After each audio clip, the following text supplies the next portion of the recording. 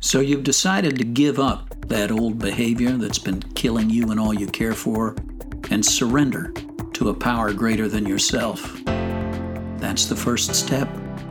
Surrender is what opens the prison door. Now it's time to walk through that door and into a whole new way of life.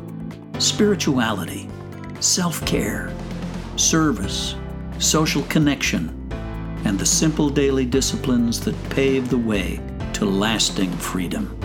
This is Positive Sobriety.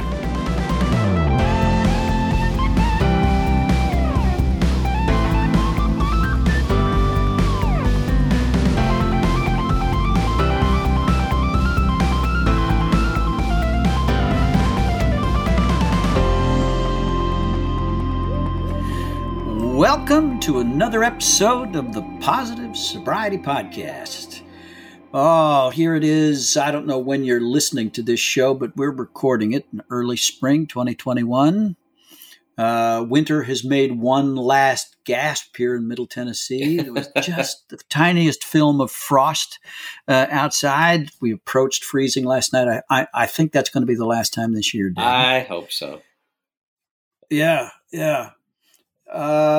I don't know about you. I wasn't prepared to have to put on my winter coat to take the dog out at 6 a.m. I mean, it was 36 freaking degrees in the middle of the end of April here in Tennessee. So, there I am. And our Canadian listeners, some of them are still looking at snow. So they just think we're being babies. Yeah, we're whining. You know what? I don't know about you, but I had a bit of a busy week. Went with a few friends and business associates to look at a business opportunity out of state. Got on an airplane, David, for the first time in a long while. Flying again. And the last time I have flown once since the pandemic began. Flew Southwest, which has a hub here in Nashville. That's my preferred airline. At that time, they weren't seating anybody in the center seats. Right. That was kind of nice. Yeah. And they may even have been doing alternating rows. I don't remember. I'll tell you what, those rules are history. I was on packed planes. I was in airports that were just congested. It seems like, everybody decided to travel last weekend. Oh, man. Yeah, I'm hearing that the travel is picking up, but I'm also hearing that there is a level of stress on these planes that is kind of it's showing up. Let's say. I sat next to a cougher. Oh, God. A woman who was coughing. Yeah. Oh, nice. It was. Yeah. And we did. No, thank God I'm fully vaccinated, so I'm not anxiety. I had a few hours to myself at the end of our meetings. I was in Northern Virginia and flying out of Reagan, so I had some time to go to our nation's capital. Oh, drove into the city, parked down by the Washington Monument, and I got to tell you, David, it was eerie. It was weird walking around the city. Oh, wow. I bet. Because Washington is still, D.C. at this point is still locked down. All the monuments, all the federal buildings, all the museums are closed, Smithsonian, everything. Mm-hmm. There are no tourist buses, no crowds of tourists. The streets are practically deserted. I'm just waltzing through. But there's still plenty of security. Right. Yeah.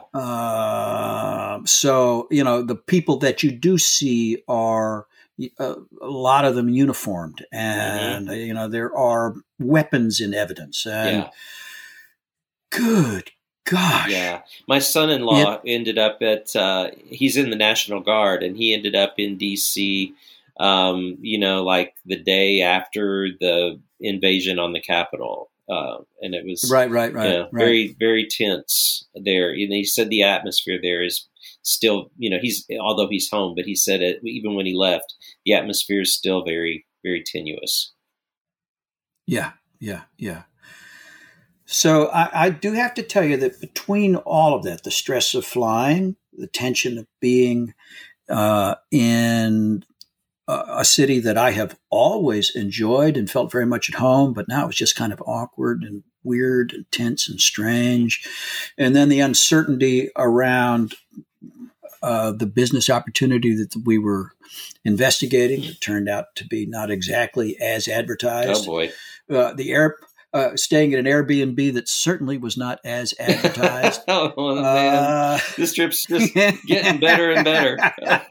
So you braved a coffer on a stressful flight to go to a city that's still under lockdown, to go to an opportunity that wasn't what you thought, to stay in a place that was really kind of lousy. And Yeah.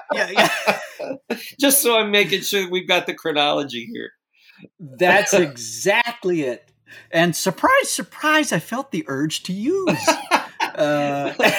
No. Yeah. Your amygdala kicked in and said, we are not okay. Yeah. I'm grateful that I didn't have to go there. I'm quite sure that I would have benefited from a few of the skills that are taught by this week's guest. I can't wait to get a hold of her book. And I'm certain that our listeners are going to benefit from the conversation. Absolutely. We have Modern Nan Webster with us today. Stick with us. You're going to like this. We'll be back in a minute on the Positive Sobriety Podcast.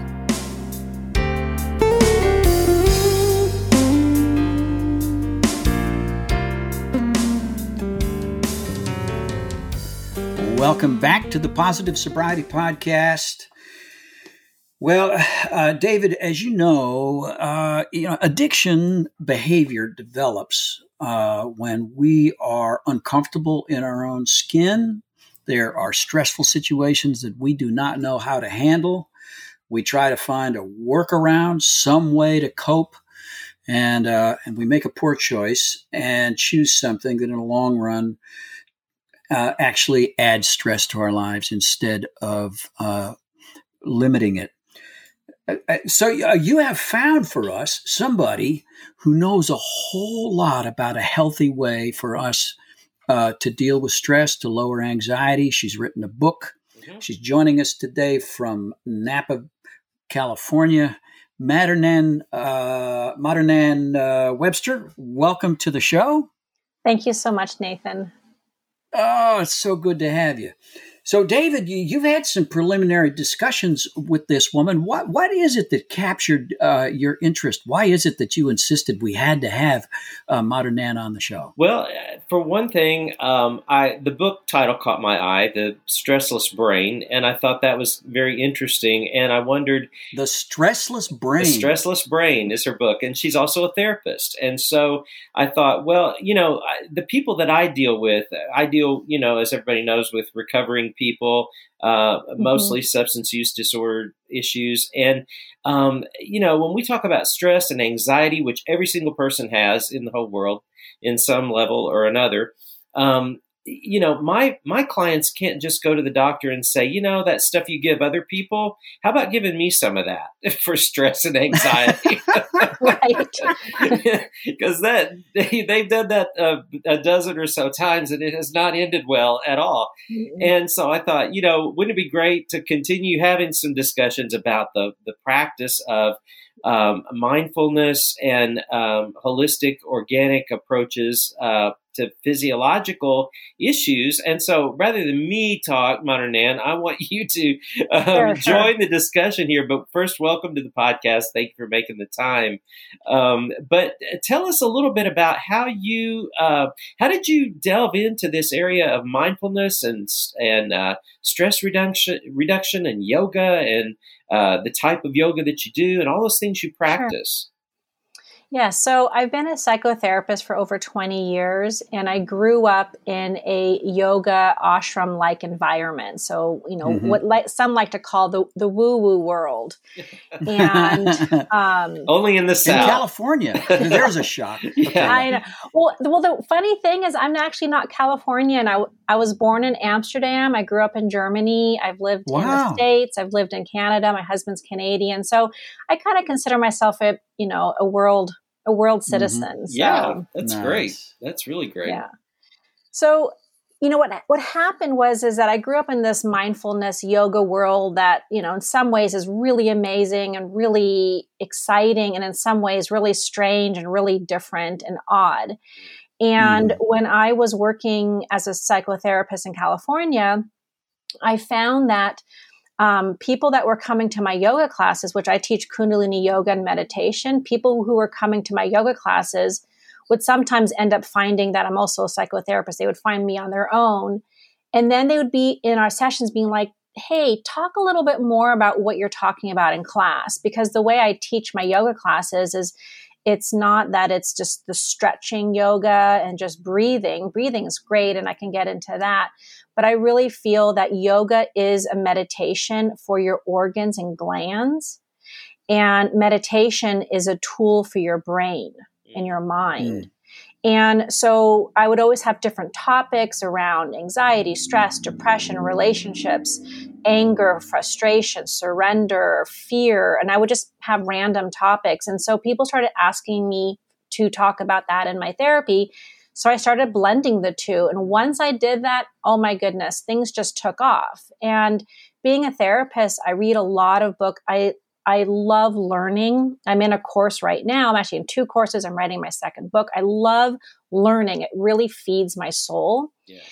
And I was like, reading a lot of self-help books. I'm like, God, these self-help books, not all of them. I'm definitely generalizing here, but a lot of the ones I read were really great on empathy and sympathy. And you would read the book and be like, oh my God, they get me. Oh yeah, I have that. Oh yeah, that sounds great. Oh yeah. And then you kind of finish the book and you're like, but I don't know what to do to change it. And that frustrated me. And that frustrates people. I think it's, people will come and tell you, I have this issue. And often even therapists will end up talking about the issue for a whole hour. But then you go home, you feel a little bit better, but it lasts maybe a day or 2, maybe a week if it was a really great session. But then you kind of start feeling that, that nagging feeling of anger or anxiety or depression. And so what I did is I wrote a book. Half my book is literally just tools and actual, interventions, meditations that you can use daily, weekly, to create a change in your mind, body, and spirit. And there is science that backs it up. And so I bring a lot of science and research in to kind of help demystify the woo-woo-ness of it. Yeah. Well put. So, yeah. Yeah. Well, in that list of topics that you rattled off there, the kind of things that your students were asking you about, I caught the word surrender. That's a word that we use here. In fact, it's on the intro to the show.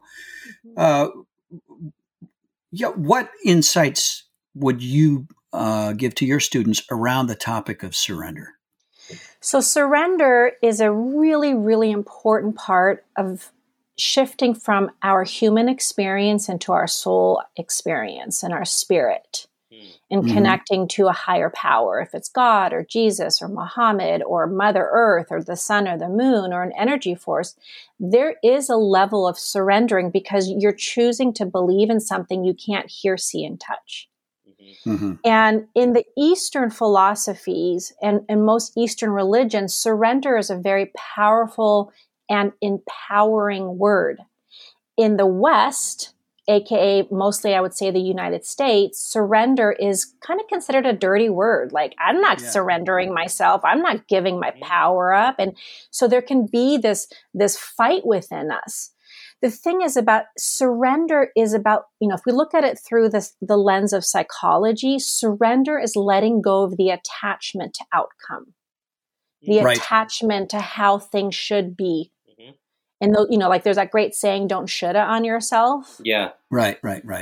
So surrender is the ability to be able to not just give up. Some people think surrendering is just giving up. Like, I'm just going to give up and I'm just going to trust whatever happens, and they do nothing. And then they wonder, why isn't anything changing? Surrender is about letting go of the attachment of how we perceive something to be, our attachment to the outcome, how we want things to be. And the want and the attachment is going to be impacted by our past traumas and dramas. Mm-hmm. So that's one of the reasons why we want to work on our past stories, our pain, our suffering,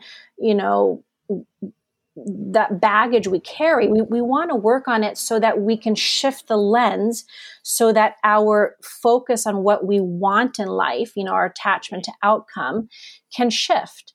Part of surrendering, it's easy to say it, it's really hard to do it. Mm-hmm. Mm-hmm. Sure. Especially if you're stressed and anxious or angry or scared or sad. And, even with addiction, that's what happens, is that when these emotions come up, it's like this whoosh feeling sometimes. And all of a sudden, the feeling to want to use, or the feeling to want to do a behavior that's not kind for our body, mind, and spirit is tugging at us, because we'll have this, we've been taken over by these lenses of the past, which are these attachments. And we can get stuck in the attachments even to pain. Mm-hmm. Wow. Yeah. So, in my book, there is one, meditation. Kundalini yoga meditation is odd. And I tell people all the time, it is odd, but it's so great because it works on your breath. It works on your body, and it helps to create more focus.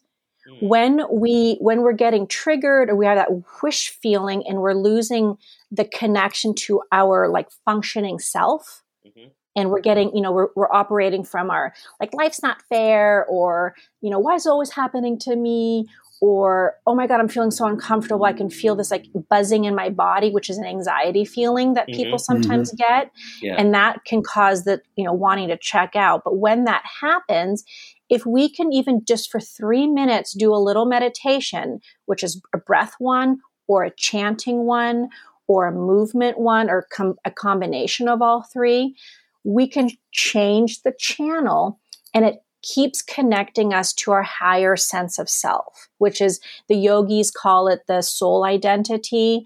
In recovery, we call it spirit. Mm-hmm. And it's about being connected to that. Mm-hmm. Yeah. Yeah. That is also good. You mentioned the attachment to pain. Tell me a little bit more about what you mean by that. So, pain, there's different kinds of pain. So let's just say that there's the emotional pain and there's physical pain. Right. Often it's the emotional pain that has a deeper hook into us.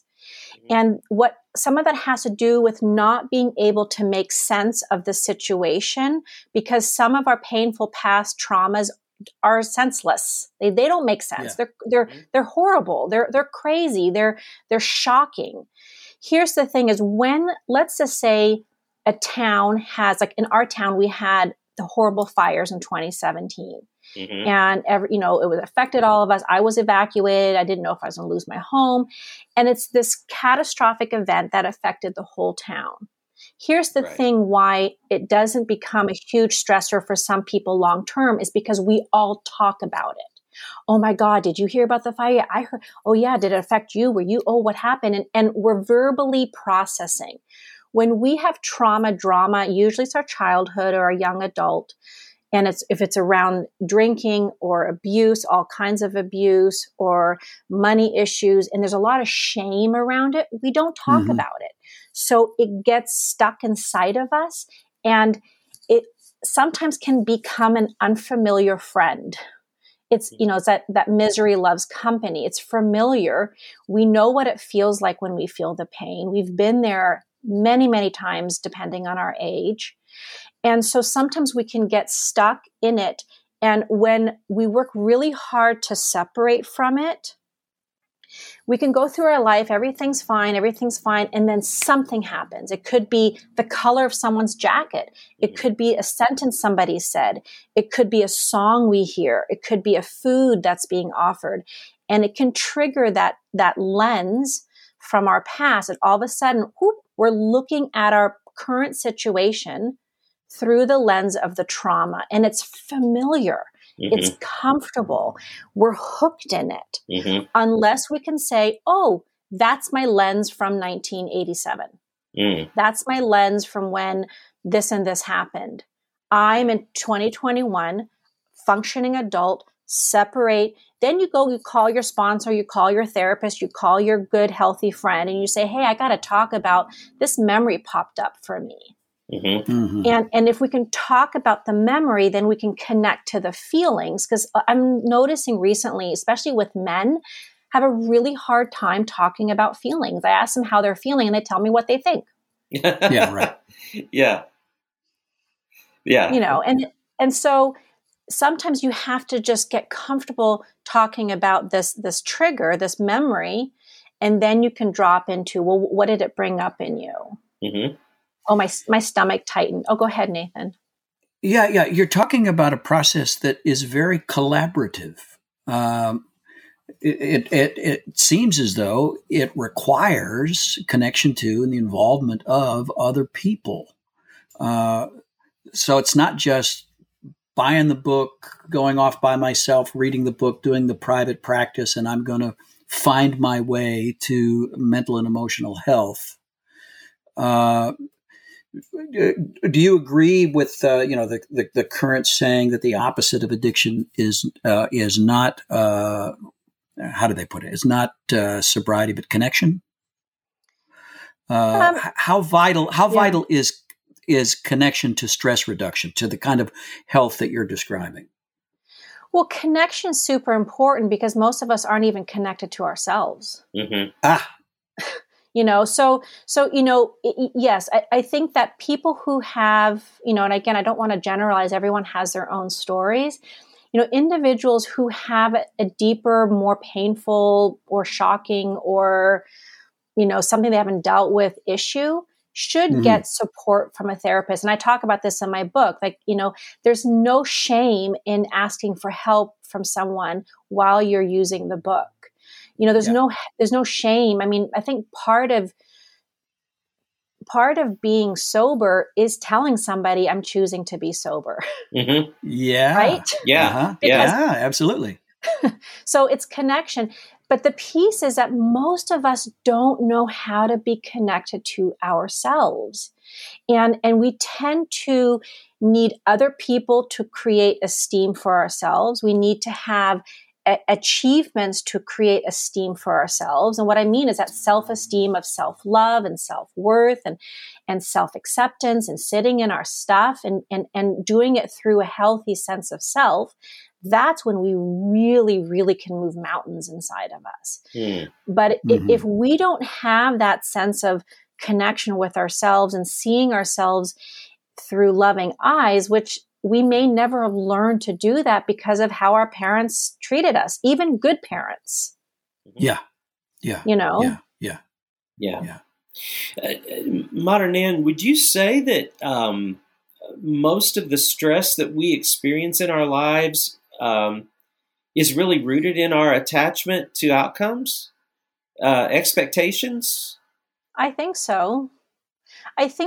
Because part of it is when we're in a situation, if it's something at work or something in your relationship, if we get so attached to something happening or not happening or being heard or not being heard, and we can get attached, then we can start to spiral. And then when we're in that situation, we really feel really anxious. And even if we're not in it, but we're thinking about it, we can be anxious.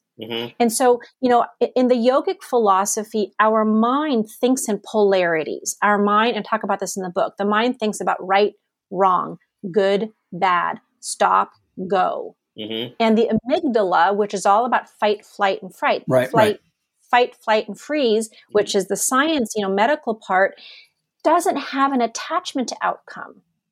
But it's how our mind makes sense of something. Like if we look at something and we're like, she's good, then our amygdala goes, oh, okay, I can relax. She's bad, our amygdala goes, okay, I have to be alert. If we get cut off by someone on the street, if we attach an attachment of that guy, they're such a jerk, why did they do that? I always tell people, they don't even know who you are. Like, why are you wasting your breath? Right. So it's being unattached to creating a story about being cut off. Now, that's a simple well, for some it's simple. For some people, it's really hard. They get something, rage. We hear about road rage in our country. Right. But if we can practice seeing things, and I have this tool I teach people, this is not in my book, but this is a phenomenal tool. When you have a reoccurring thought that haunts you, or you're feeling conflict in a relationship that you want to keep in your life, or even a relationship you don't want to keep in your life, what you do is you want to bless the situation. So if God is a positive word for you, you can say, God bless Joe. If it's not a positive word for you, then you just say, bless Joe. Because quantum physics says whatever energy you put out comes back tenfold. So if you've just broken up with someone, or you're having an argument with your spouse who you love and want to be with, but you're really mad at them right now, or you're lonely and you just, you would bless the situation or bless the person because you want to create that healthy energy between the two of you.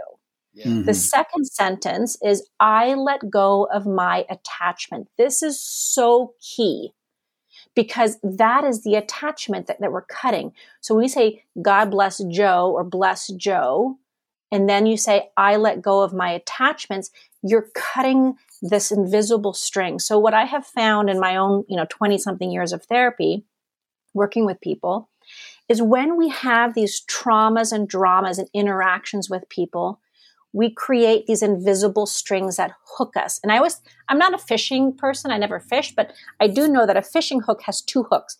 It has one that snags the fish and one that hooks the fish. It can't get it out. It can't release the hook. That's how experiences are with people. So if you've, let's say you have a trauma from your past, and every time you think of it in any sorts, it triggers, your emotions, your body, you're having physical sensation, mental sensations. Sometimes that's when people are more likely to want to drink or use or whatever, eat, shop, sex, whatever it is. If we can start, and it's really hard, this is part of the surrender, and this is hard to do, you start blessing the situation. Maybe it's hard to bless the person because they really hurt you and you're like, oh my God, I just can't do that. Just start blessing the situation. Bless it, even bless your little being from the story. And then you say, I let go of my attachments. You start over time cutting those invisible strings that connect you. And over time, you'll find, wow, that event isn't as charged as it used to be. Yeah. I love that. I love that. And I'm sure, Modern Nan, I don't know if you've spent any time in the South. This is just an aside for what it's worth. Yeah. We have a thing here in the culture that is bless her heart or bless his heart. And then what that is in the South is that's a license. You can say anything horrible about that person after that you want to. So, in other words, bless his heart. He's the laziest soul that ever walked the earth. Or bless her heart. She just couldn't find her way out of a paper sack. Bless her, and so we throw out, we say bless her heart, but we're not really blessing them. So anyway, just for our Southern listeners, we're talking about positive affirmations here, right? So. Yeah. Well, but you know what? We are a society that loves to gossip. Oh God. Yeah. Oh my goodness. We often connect with people through gossiping. Like, oh my God, did you hear what happened? Oh, I didn't hear. And we sometimes think that's a connection, but it's not. It's at the expense of someone else. It might just be facts that you're sharing, but is it your facts to share?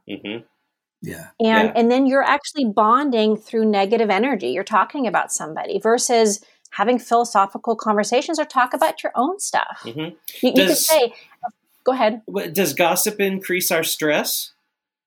Our stress levels? Yeah. Well, I always think if someone's gossiping to me, they must be gossiping about me when I'm not around. That's probably fair. Yeah. Modern Nan, I have only recently begun to experiment with breathing. It's amazing. That's this involuntary process over which we can exercise voluntary control. And it does some crazy stuff. It has some amazing effects when you actually pay attention to it. But I'm just a just a rank amateur, a real newbie. I barely scratched the surface on breath work. What kind of breath work, in your experience, is most helpful in stress reduction? What's the kind of stuff you recommend? So I find that people who don't have a lot of experience with meditation and don't have a lot of experience with mindfulness, and they're trying to bring it into their life, sitting silently and observing their thoughts, breathing long and deep, can sometimes be anxiety producing. So there's actually something called relaxation-induced anxiety. Some people can do it, and that's great. But some people sit down and they're just like, they get more anxious when they're just sitting silent. So what I have found has been more useful is when I give people with anxiety and stress a task in the meditation. So one example would be there's a meditation that's to connect to your intuition. And so there's a posture with it, which is in the book, but you put your hands, what they call it Venus lock, when you interlace all your fingers and extend your index finger out, kind of like, I don't know if you remember in the old days, the steeple, and here are all the people. Yeah. So you have this, you have like a church, like, or a steeple, you have the fingers straight up and your thumbs crossed, and you have your hands in front of your upper chest and your throat so that your fingers are right below your nose. So you're sitting comfortably. You can be in a chair, you can be sitting on the ground. So you're doing this and you're having your eyes a little bit open as you look down the bridge of your nose to the tips of your finger. So there already you're doing two things. Then the third is the breath. You're going to inhale in 4 sniffs through your mouth. Then you hold your breath and you exhale through the nose. Oh, excuse me, I got it backwards. It's inhale through the nose, exhale through the mouth. So you're doing this simple. You could do it for 3 minutes. And so the yogis have found that when you look down the bridge of your nose and you have that focus, you're actually activating the pituitary gland, which is the frontal lobe. This is not scientifically proven yet, but this is what the yogis say. What science says is that when you do breathing meditations, you can increase the GABA amino acid in your frontal lobe, which GABA has found to be relaxing and calming. You actually can buy GABA in a store and chew it. It's totally non-addictive. You chew it and it calms you. So you could work with a practitioner. That's one of the courses I'm taking right now, is how to prescribe supplements for mental health issues. Oh, wow. But meditation does it for free. You don't have to go to the store. You just do it. The other thing is that when you have the sniffs in the breath, like when you have a pulse in your breath and a rhythm in your breath, it actually can activate your vagus nerve. And the yogis believe that when you stimulate the vagus nerve, that you can calm your whole system. And science says the same. When you stimulate the vagus nerve, it can lower the inflammation in your body. And higher inflammation leads to anxiety and depression.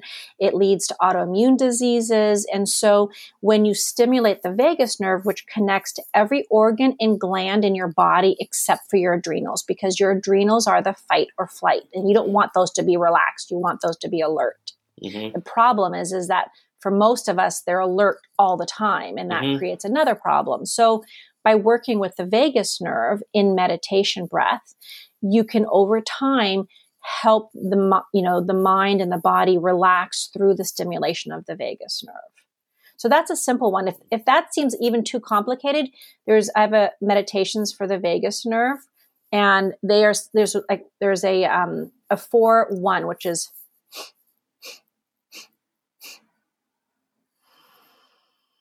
and you can do it laying down, you can do it sitting in your chair, you can do it sitting on the ground, and you would just inhale in 4 sniffs through the nose, and imagine your lungs. So your lungs are there, and each sniff you're filling it up with oxygen, and on the 4th sniff it's full. And then you hold your breath at the top, and then you do a long, deep breath exhale as you empty your CO2 out. What's important at the end of the exhale is you want to pull the navel, your belly button, you pull it into the back of the spine. The reason why this is important, this is a yogic philosophy, is that they believe that activates your sense of awareness. So remember we were talking about what's the most, having connections with others. That's important. Sorry, there's my landlord's dog. Oh, we didn't hear it. Oh, okay, perfect. Yeah, we're good. So, okay, good. So, but meditation builds that connection with ourself. And by pulling the navel in at the end of the exhale, just for like 5 seconds, 3 seconds, then you prepare yourself for your inhale and you start from the base and you increase it. And you increase the 4. And that you do it for 1 minute. 3 minutes, science has found 3 minutes lowers your blood pressure. And I had a client try it. I was doing a meditation course years ago, and she was very skeptical. She was like, I don't know if this woo-woo stuff works or anything. And she has really high blood pressure. I was on all this medication. And she's home, and she's like, I'm going to try this. And she said she tried it, and then her dogs distracted her. And she's like, I'm done. I'm going to check my blood pressure. And she checked it. She was like, oh my God, it was almost normal. Wow. And she couldn't believe it. And she only sat there for maybe 2 or 3 minutes. Mm-hmm. So it's, I always tell people, it's important to try things. I say, try something 3 times. The first time we're kind of skeptical. We're like, I don't know. The second time we're a little curious, like, And then the third time we can actually experience it. And then you can decide if you want to do it or not. Mm-hmm. Yeah. Do your clients typically come back after a week or so and say, I like your friend said, I really don't know about this. I'm uncomfortable. This feels weird, or all these things. But then they come back like total converts and really love the process after experiencing some of the benefits. Yeah, for sure. And it's the thing is that maybe part of it is people come to therapy because they're at their end of their rope or they need help. So they're a little bit more open to do what maybe I'm suggesting. Mm-hmm. But, part of it is really looking at if I'm not happy with how my life is, doing nothing isn't going to change it. Change will happen. And I have a theory that I found with clients, every 3 to 5 years, something external will change your life. If it's your health or money or a relationship or a person or a natural event that happens that just totally shocks your world, it will. So we're meant to change and evolve. So do we have the tools in our toolbox that help us navigate that journey? Yeah. Wow. What do you think the fear is that people have of getting in touch with their ability to alter the level of stress that they're experiencing? What do you think their fear is in all that? Well, I think sometimes we have to be able to look at what are the external components that are creating a stress. So there is stress, and if we don't change the stress, it can turn into anxiety. Mm-hmm. And so there are, like if you're driving to work and it's a 45-minute commute, and if you don't leave at a certain time, like, oh my God, it becomes an hour and a half commute, and then you spend that whole hour and a half stressed, mm-hmm. and then anxious or angry or nervous about what's my boss going to do. Then you get to work and you just go into work and you're sitting there and all of that stress is compiling in your body. The best thing to do if that ever happens to you is tell your boss, hey, I need 20 minutes. I'll stay late. And you get out of your car and you walk for 20 minutes so that you're moving those stress hormones out of your body. A doctor at Stanford, Dr. Spalinsky, he did a whole research on our ancestors who would experience high levels of stress would often be walking, like they'd be mm-hmm. chased by a saber-toothed tiger for maybe 20 minutes, and then they would end up having to walk an hour back to where their home is. But in that walking, they were able to really release the chemical hormones that are pumped into your body. So part of it, it's am I willing to make a change? So if I know if I don't leave by 7:29, I'm going to hit traffic, then I just have to look, okay, like maybe I have to look at my night before, like what am I doing the night before that gets me into bed, that leads up. And sometimes we don't want to make those changes or we don't know how to make those changes or we want to ignore what, and then so we get stuck in these cycles.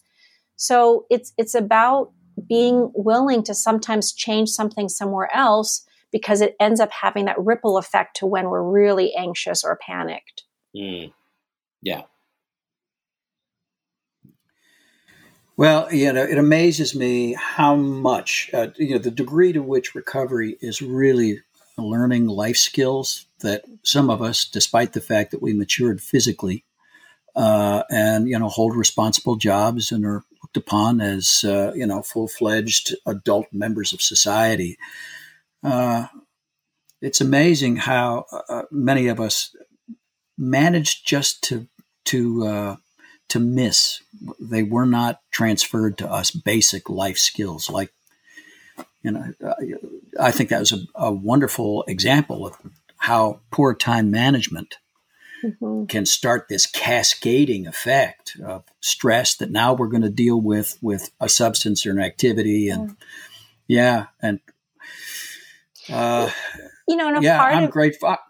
Yeah, go ahead. I was just going to say, a part of it is, most parents do the best they can.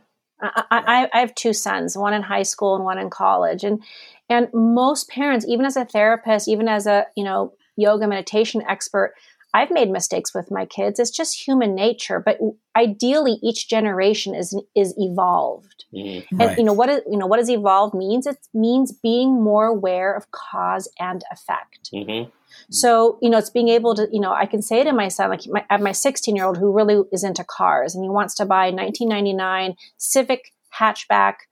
And he's like, Mama, he just, they told me it's just fine. I'm like, well, we still have to get it checked by a mechanic. I was like, no, but he says the smog checked. It's fine. It's fine. Why are you being so uptight? And I'm like, do you want to do this on your own? Which is fine. I'll step out and you can learn this experience on your own, or I can do it with you. No, I want you to do it with me.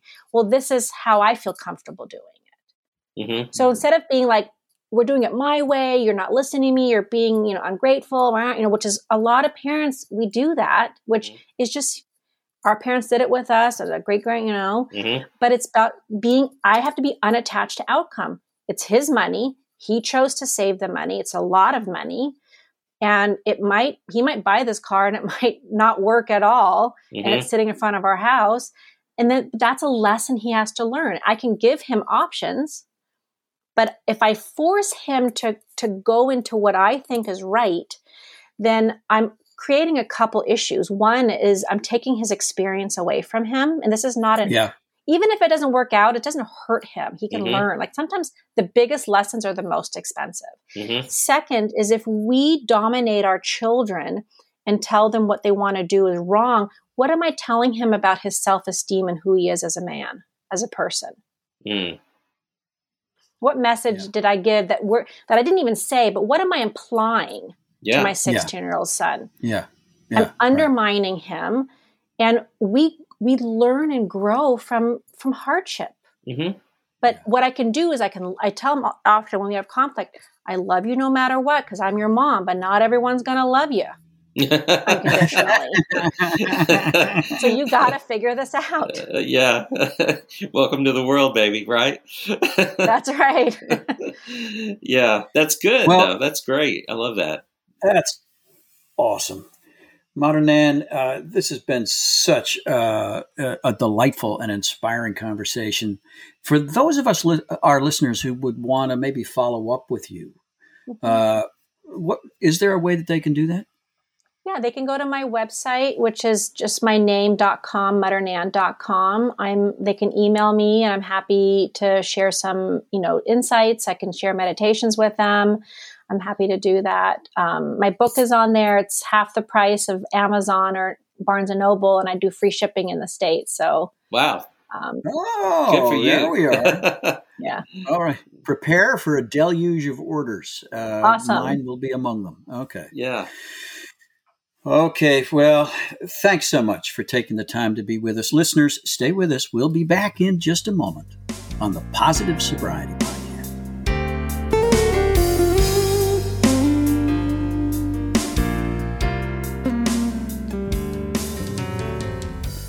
Welcome back to the Positive Sobriety Podcast. Nate, I really, really enjoyed this conversation, and I especially loved that Modern Nan was able to kind of give us a better science behind the experience of the mindfulness work and the yoga work, because she's right. And in our communities, we hear a lot of people kind of misunderstanding that or poo-pooing it, or minimizing it. There's it's kind of cute to poo-poo the meditation practices sometimes, and I feel like she has shown us some really good hard evidence as to why the brain, knowing that it works the way it does, responds to being informed that it is safe. My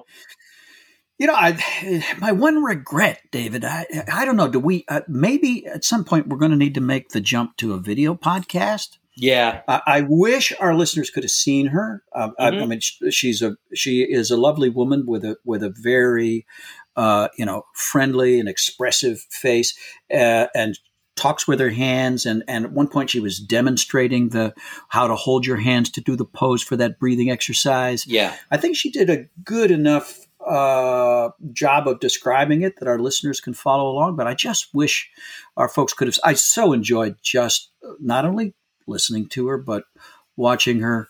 And I intend to see if I can connect with her on her social media. I definitely want to pick up a copy of The Stressless Brain. Is that the title? Yeah, The Stressless Brain. And right. And I love the fact that, she kind of boiled stress down to some basic expectation that I'm attached to the outcome of something. I thought that's really a good takeaway, because when I think about okay, why am I stressing out about something? Why am I so uptight about this? Why has this got me so wound up?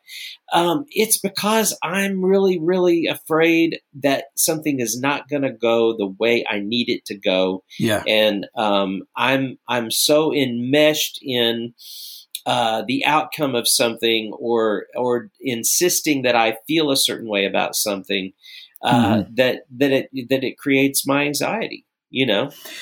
It reminded me of that principle that Michael Brodywaite gave us about a year ago. That principle of do the right thing and surrender the outcome. Yeah, as kind of step one. As Modern Nan succinctly put it, it's simple but not easy. Right. But absolutely central to lowering the stress level, reducing the self-created stress that causes so much trouble for those of us with addiction in our story. Yeah. Well, I hope our listeners take advantage of her resources, her book. She's got some good videos of meditation guides on YouTube. So, check her out. Okay, I'll see if I can put some links in the show notes at Podbean, podbean.com, for those of you who find us there. All right. Well, I suppose before we go, David, you ought to have a little bit of a mention of our sponsor. We will mention our sponsor, and it is BetterHelp, H-E-L-P, BetterHelp.com. It is an online therapy resource that you can access from your own home. BetterHelp.com/positive sobriety will get you a discount on your subscription initially, and it will also let us know that the resources we're offering here are things that you all want to take advantage of. But if you will sign on to BetterHelp.com, you'll find that they are there to equip you to confront your depression, your anxiety, your codependency. I mean, all the reasons we go to therapy, they're right there. And if the therapist you start with isn't one that you feel like you continue to resonate with, you can happily be assigned a new therapist as well. So BetterHelp.com and /positive sobriety. All right. Well, I think that does it for this week. It sure has been a delight talking with you, seeing you again, David. Oh, great absolutely. job. Great job on lining up the guests, man. You're bringing in the winners. We got more, and we've got more great guests coming up. Well, thank you. We've got a long list, actually. We've got some people booked into summer here. And again, the cool thing is because of our listeners, people are starting to find us. And that always makes that part of the job easier, too. So, okay. Well, I guess that does it for this week. Until next time, I'm Nate. I'm David. And we are your pals on the Positive Sobriety Podcast. The Positive Sobriety Podcast is recorded at Crossroads for the Nations in Brentwood, Tennessee. Live producer Rex Schnelly, music by Rex Schnelly, theme music by Matt Ulrich, hair and makeup by Lyle Lovett, wardrobe by Kathy Gifford.